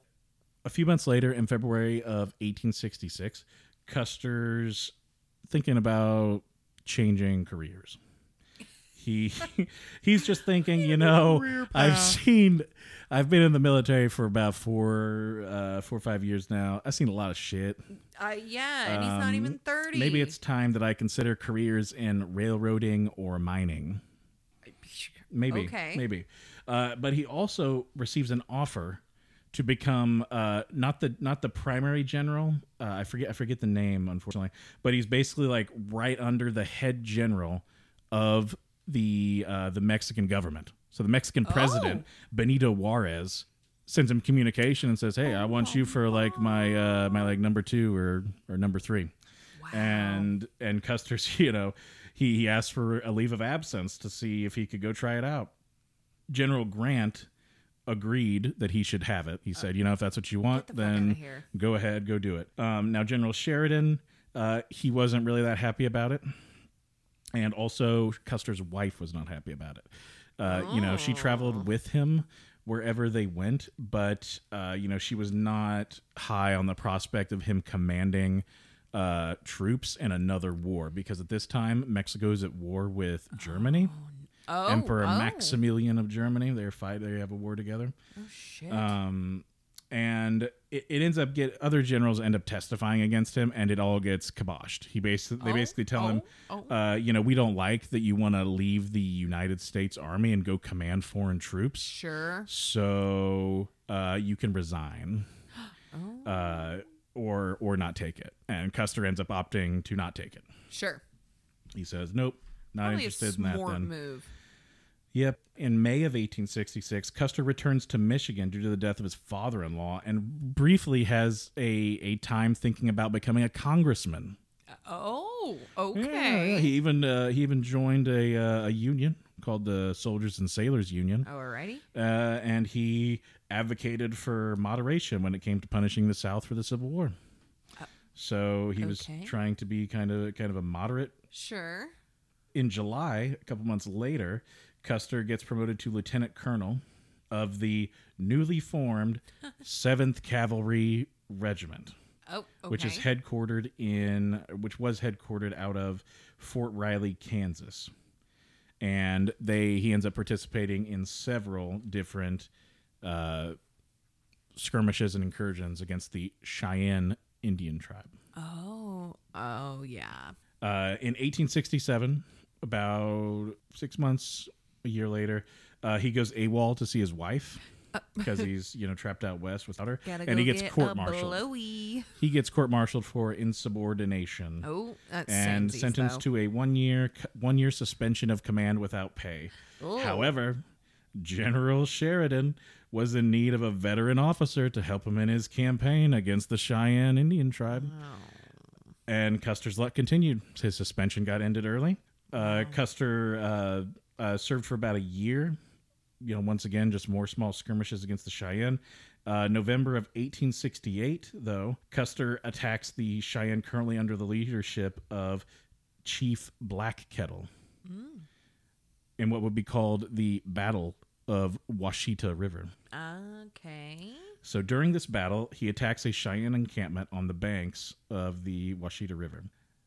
This is really notable because he and his forces surround the village, they charge in, and they kill everyone. They kill men. They kill the warriors. They kill the elderly. Cool. They kill the women, the children. Yep. They kill them as they run away. Chief Black Kettle gets shot as he's running away, and they also kill their entire, ranch or all their animals. Herd of. Yeah, they had a herd of ponies. Oh that my they would ride around on. 875 they killed. That's the report.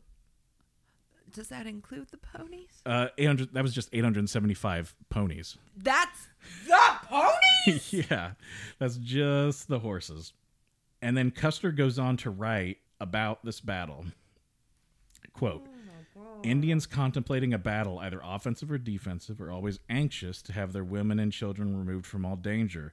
For this reason, I decided to locate our camp as close as convenient to Chief Black Kettle's camp, knowing that the close proximity of their women and children and their exposure in case of conflict would operate as a powerful argument in favor of peace when the question of peace or war was discussed. So you were But intentionally a bag of shit. Yeah, he intentionally was planning on attacking these people.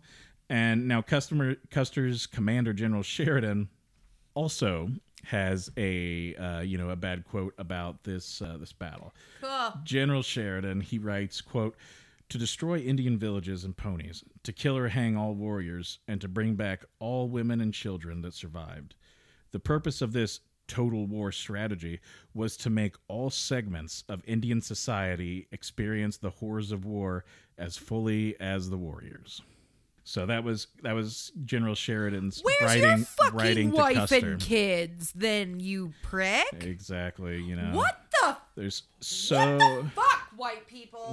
and so many of it, so much of the conflict comes from just settlers continually moving west, breaking treaties, settling in lands they're not supposed to settle, and then the Native Americans, the tribes come in, they kill them for trespassing, God. and or not leaving, because usually they would Yeah, fuck you, no. they would make a statement or something first, but then it would turn violent. And the goal of Sheridan and Custer here was to use humans as shields to prevent the warriors of the tribes from attacking. But What?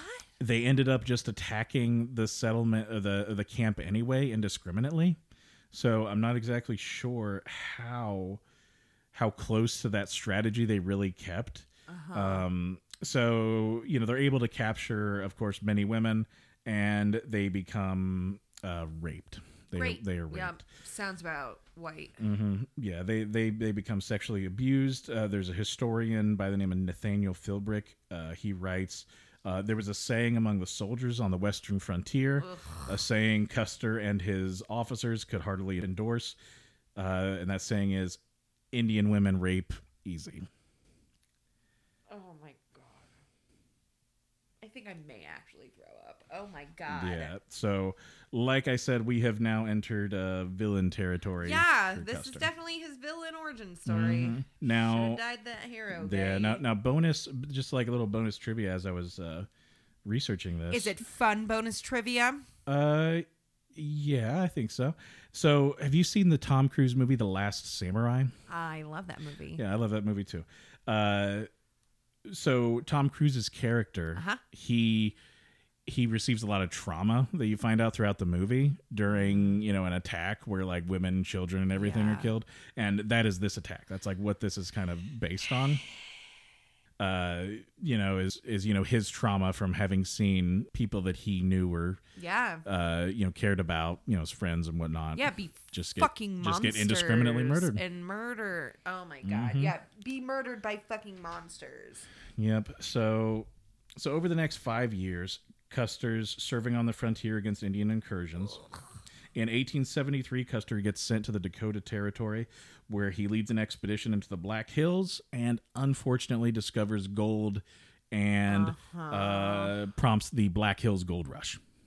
That's his fucking fault. Yeah, he's one of the people who helped discover it and make it famous. Oh my which of course is going to lead, to various different mining towns. Yup, and Deadwood's more. close by if you know anything about Deadwood. It's kind of the lawless town of the West. Yep. And then 1874 rolls around, and the tensions between Indians and Americans have just skyrocketed. What? Things are not looking good for peace. I'm shocked. The U.S. government ends up giving these tribes about a year and a half to move off the land that they're on and onto a designated reservation or be considered hostile combatants. Cool. In May of 1876, only a few months remained before the tribes were considered hostile, but the U.S. Army decided to go ahead and muster everyone and send in a huge army, which included Custer and his 7th Cavalry, to remove the Native Americans from the land forcefully. Early eviction. Yep, early eviction. Meanwhile, Chief Sitting Bull, he calls together the largest gathering of Great Plains Indian tribes in history to discuss, what are they going to do? We're kind of at our wits' end here, and You know, they've just pushed us and pushed us. They've broken all these treaties. We can't trust them. No. We can't trust, you know, the settlers to keep their word and not settle or farm our lands or hunt their, because that's something that also isn't talked about is hunting. You know, Native Americans relied on hunting. Yeah. And, you know, there's all these fucking snow roaches coming in and fucking hunting their food. Yeah, just killing everything indiscriminately, you know, without care to the, you know, ecosystem. Yes, and the habitat. Oh my God. Yeah. So June of 1876. Should not have shown us how to grow maize. Custer receives word that there's a large encampment of Indians along the Little Bighorn River. Now, Lakota scouts knew of his presence, so rather than wait until the next day and attack a prepared enemy, Custer decides, you know what? I'm going to divide my army, which I'll tell you how much it is, but it's only a few hundred men. I'm going to divide them into 3 parts, and you know, station them pretty far away from each other, so they can't help each other. And each of them has a different commander. Due to his forces being split up, the Indian tribes just immediately launch a counterattack. Great. They're able to overrun one of the forces completely, very quickly. Meanwhile, Custer and his forces slowly get attacked, you know, just slowly picked off, and they get driven to the top of a hill by Crazy Horse. Now, Crazy Horse mounts an attack that finally breaks Custer's cavalry line. Many of the soldiers threw down their weapons in desperation, and they're running towards Custer because they're looking for their commander. So they're all running towards Custer. Oh my God! Yeah. Most of them don't make it though. Custer has about 50 other men at the hill, and they kind of form their last stand. His remaining soldiers up there, they just slowly get picked off. Indians would pick up the rifles. They would take the ammunition from the dead soldiers. So as U.S. soldiers died, their attacks decreased, but Native Americans just picked up more guns and just used them against them. And it got so desperate that Custer ordered them to shoot their horses to create makeshift walls to fortify their position. But it was all for naught. They ended up becoming overwhelmed. And, you know, Custer's among the dead, all his troops with him. And that included 4 members of his immediate family who were there. Oh, my God. So Custer dies. His brothers Thomas and Boston both die. His 18-year-old nephew Henry dies. And his brother-in-law dies. Okay. After the battle, one of the Lakota women who was an oral historian talked about Custer's death later on after the battle. And, you know, she's quoted as saying, quote, "You smoked the peace pipe with us. Our chiefs told you that you would be killed if you ever made war on us again, but you would not listen. This will make you hear better." And then the woman took an awl, AWL. Oh, yeah. And from their sewing cases and stuck them into Custer's ears, saying, "Here, this will help you hear better." Good. Wow. Yeah. Wow. Yeah. Now, Custer had about somewhere in the neighborhood of 300 to 600 men that he then split up into 3 different portions. So he severely limited himself by not keeping them all together. Yeah. And then the Lakota had somewhere between 1,800 and 3,000 warriors. Oh, so he was like, he grossly savages. Underestimated the size and you know, the resourcefulness and also the desperation sure of you know, them, you know. I mean, they, you know, I didn't read a lot of, you know, accounts on what maybe Sitting Bull or Crazy Horse thought as they saw Custer. But it would be interesting to, you know, see what their point of view was. You know, did they instantly think, "Oh, they're going to attack us," or, you know, did they just were they waiting for him to make the first move? Yeah. This is our chance to inflict some casualties. Yeah, that'd be really interesting. Yeah. So he, like I said, he grossly underestimates. There's actually a battlefield cemetery located on the hill at Little Bighorn. Wow. Yeah, you can actually go there and see it. I didn't know that. Mm-hmm. Yep, and it has the battlefield. They put gravestones there. Wow. For all the soldiers that died. Now, after the battle, his wife Elizabeth, who He married in 1864, would never bear him children because Custer was sterile from contracting a venereal disease at West Point. Weird. And she would survive him for another 57 years. Oh, 57 years. Yeah, she lived a long life. How old was for that he time when he died? How old was he? He was born, I think he was 40. In his 40s? Yeah. Wow, she did live a long ass fucking life. Yeah. Yeah, I don't even think he was 40. I think he was like 37 maybe. So his wife, Elizabeth, she, in the 57 years after his death, she worked tirelessly to kind of romanticize his image into that of a tragic American go war one way hero. or the other, yeah. And that's where it went for a long time. That's what it was. A lot of soldiers were galvanized by this killing. It's Sure. like he's a martyr. There's further. Yeah, well, that's what they thought. Further romanticizing occurred when Anheuser-Busch, the beer makers, they commissioned a painting of Custer's last stand that would end up being put up in many saloons in the West. So it's actually a really famous painting. If you look it up, just look up like Anheuser-Busch Last Stand. You'll probably be able to find it. I'm pretty sure I know exactly what picture it is. Yeah. So it gets kind of romanticized in that way. Wow. And Custer also knew Wild Bill Hickok. Yep. And he also knew Buffalo Bill Cody. Oh my God. Yeah, he knew both of those guys. They both served under him. It's so weird to like put different, historical characters together. I know. And you're like, oh, these fucking bitches were bros. Yeah, they knew each other. That Custer commanded them. They were his scouts.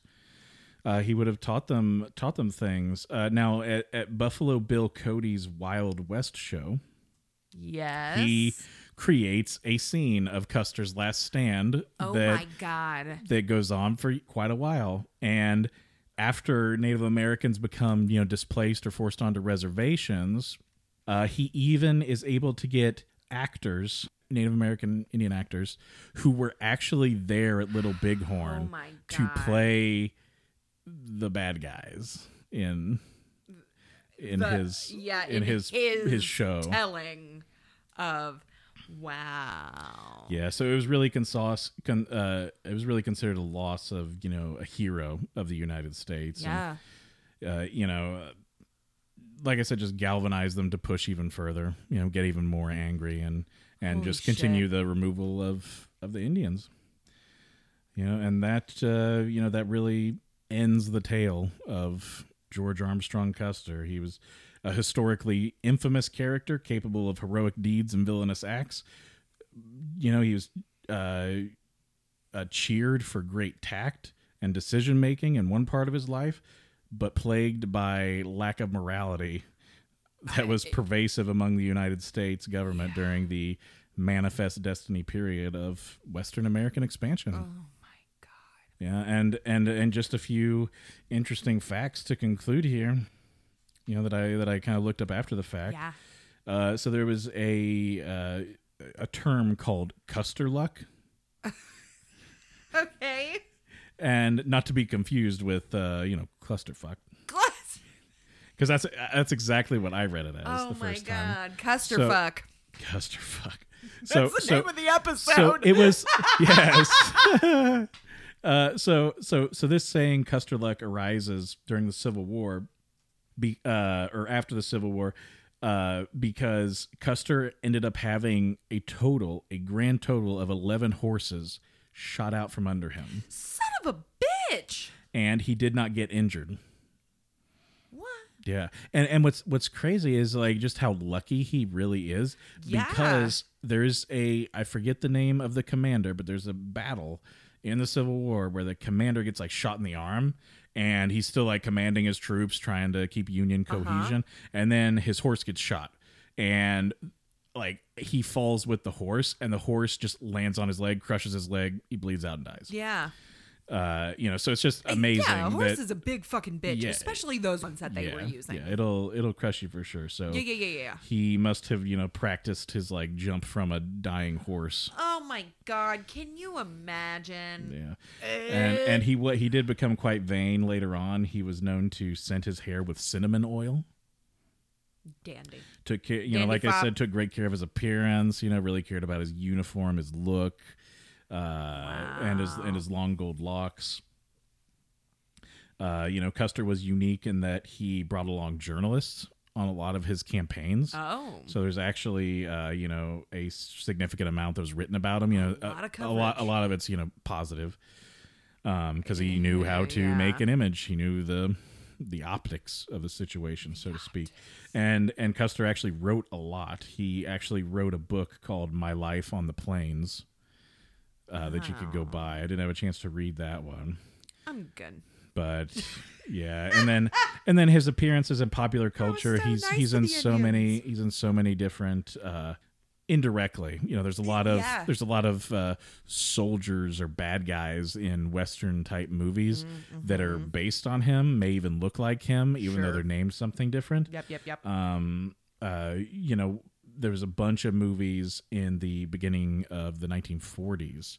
One of them was called Santa Fe Trail, where a young Ronald Reagan played George Custer alongside Errol Flynn, and Errol Flynn ends up playing. So Ronald Reagan plays Custer in this movie. A year later, Errol Flynn plays Custer in another movie called They Died with Their Boots On. I have seen that movie. Yeah, and you can see like it's this way to rehabilitate Yeah. and really construct an image. Yeah. What? Wow. That's amazing. Yeah. Thank you so much. I don't think that I could have dove that deep on my own. Of course, That's a lot. Yeah, it's heavy. Yeah, I like that you covered his hero quote quote and villain. Fucking. Yeah. I mean, he was the hero at the time. he was a hero at the time. He was. Yeah. He was also just extraordinarily lucky. Which then you just see it like get out of control as he gets older and becomes a rapist and becomes a murderer. The fucking worst. Mm-hmm. Damn. I wonder if that venereal disease did something to him. Yeah. Did he have syphilis or was it So specific? I think I remember reading that it was gonorrhea. No, I don't know what effects that has on your I don't know either. little brain. But that was what they suspected he had Wow. that he had contracted at West Point. Oh my God. Yeah. Wow. That is fucking insane. Like I said, thank you so much. Fuck. Thank you. It was so great to share that with you. I had such a great time reading the book, and I'm so glad I was able to kind of put more background and context around Custer so that we could kind of see, that there was kind of some good there. He did do he some had depth to him at one point. Exact depth. Yeah, that's a good way to put it. There's more depth to his character than just, the vain and glory seeking portion of him that you may know about. Yes, that's definitely much more, referred to anymore. Because I'm sure that, he was glorified and all that, like you said, in the 30s and on. And then, like, the more it turned, it was like, he's a ruthless badass. And then it was turned a little bit more like, well, it's probably not Yeah. cool, but he did a lot for us. Yeah, and that was kind of the thinking there, is that he had done so much to help save the Union that maybe because so many of the reports of soldiers that he served with there, they were all positive. Loved him. They loved him. They couldn't say, James Kidd, who wrote the book that kind of inspired me today. He he writes several times, just about how kind of pure and caring Custer really could have been, and it's a shame that he strayed so far from that character. Yeah. Yes, for sure, because he seemed like a pretty cool dude at the beginning. Fuck. Well, I don't know any way to segue and to get that shit. So Well. we're just going to go on to get that shit. Yeah, let's go. Sweet. So this week for you guys, I have a more of like a suggestion of an entire store to go and browse. It is an Etsy store. I'm not entirely sure if I'm going to say the name right, but Tala and Bert on Etsy. They have so many different things, but one of my favorites is a geode planter. Yes. Oh, man. Look, your wife would adore them. Oh, my gosh. Yes. And it's an African American owned and run business. Wow. What was the name of that again? It's Tala and Bert. Tala and Yeah, Bert. Tala in Bert. Or I'm sorry, it may be Tal and Bert. Because I literally just looked at it again and it says and. I just thought it was an in Tala Bert. I didn't see the D. So how big are the planters? they come in multiple sizes. Multiple. So we have different shapes as well. Different depths, and they don't just have geode planters, Malcolm. They have geode crystal soy candles as well. Yeah. For all your scenting needs. Yes, for all your scented needs. Absolutely. If you don't have like, lavender in your geode planter. But yeah, they come in multiple, like I said, multiple different sizes, different depths, different shapes. We have some like hexagons and we have tall cylinders. Yeah, just a whole bunch of stuff. And they have different bottoms in the pots. Some have holes, some don't. Some plants require more moisture than others. But yeah, make sure that you guys go and visit. I'm going to say Tal and Bert. I think that that's probably the best way to go about it. Mm-hmm. I'm so sorry if I am mispronouncing it, but I have a soy candle and a planter in my cart right now. Oh. Yes. So make sure you guys go and check them out. They range anywhere from about $18 to $42.50. So depending on what size pot you want or what size candle. Alrighty. Well, actually, Cassie, I also have a get that shit for you today. Fucking for perfect. all of us. So we talked a lot about the Civil War today. Yeah.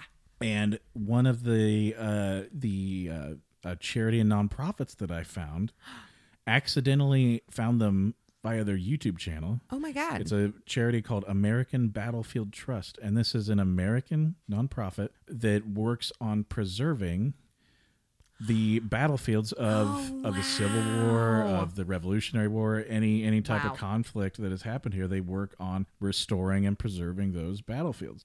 They, like I said, they have a YouTube channel, which is how I kind of stumbled upon them. And they do, short historical videos, kind of give you a little glimpse or a blurb into something. Cool. And then they also do live streams and sometimes tours of the different battlefields or different Civil War locations. And they actually will have like a historian walk around and, kind of point and show you things. I've been to where Gettysburg. maybe soldiers were, or where these officers met right here at this spot. Yeah, for example. I would love it's really to do interesting. Tour and you can, like that. Yeah, and you can go to their website www.battlefields.org. Oh, okay.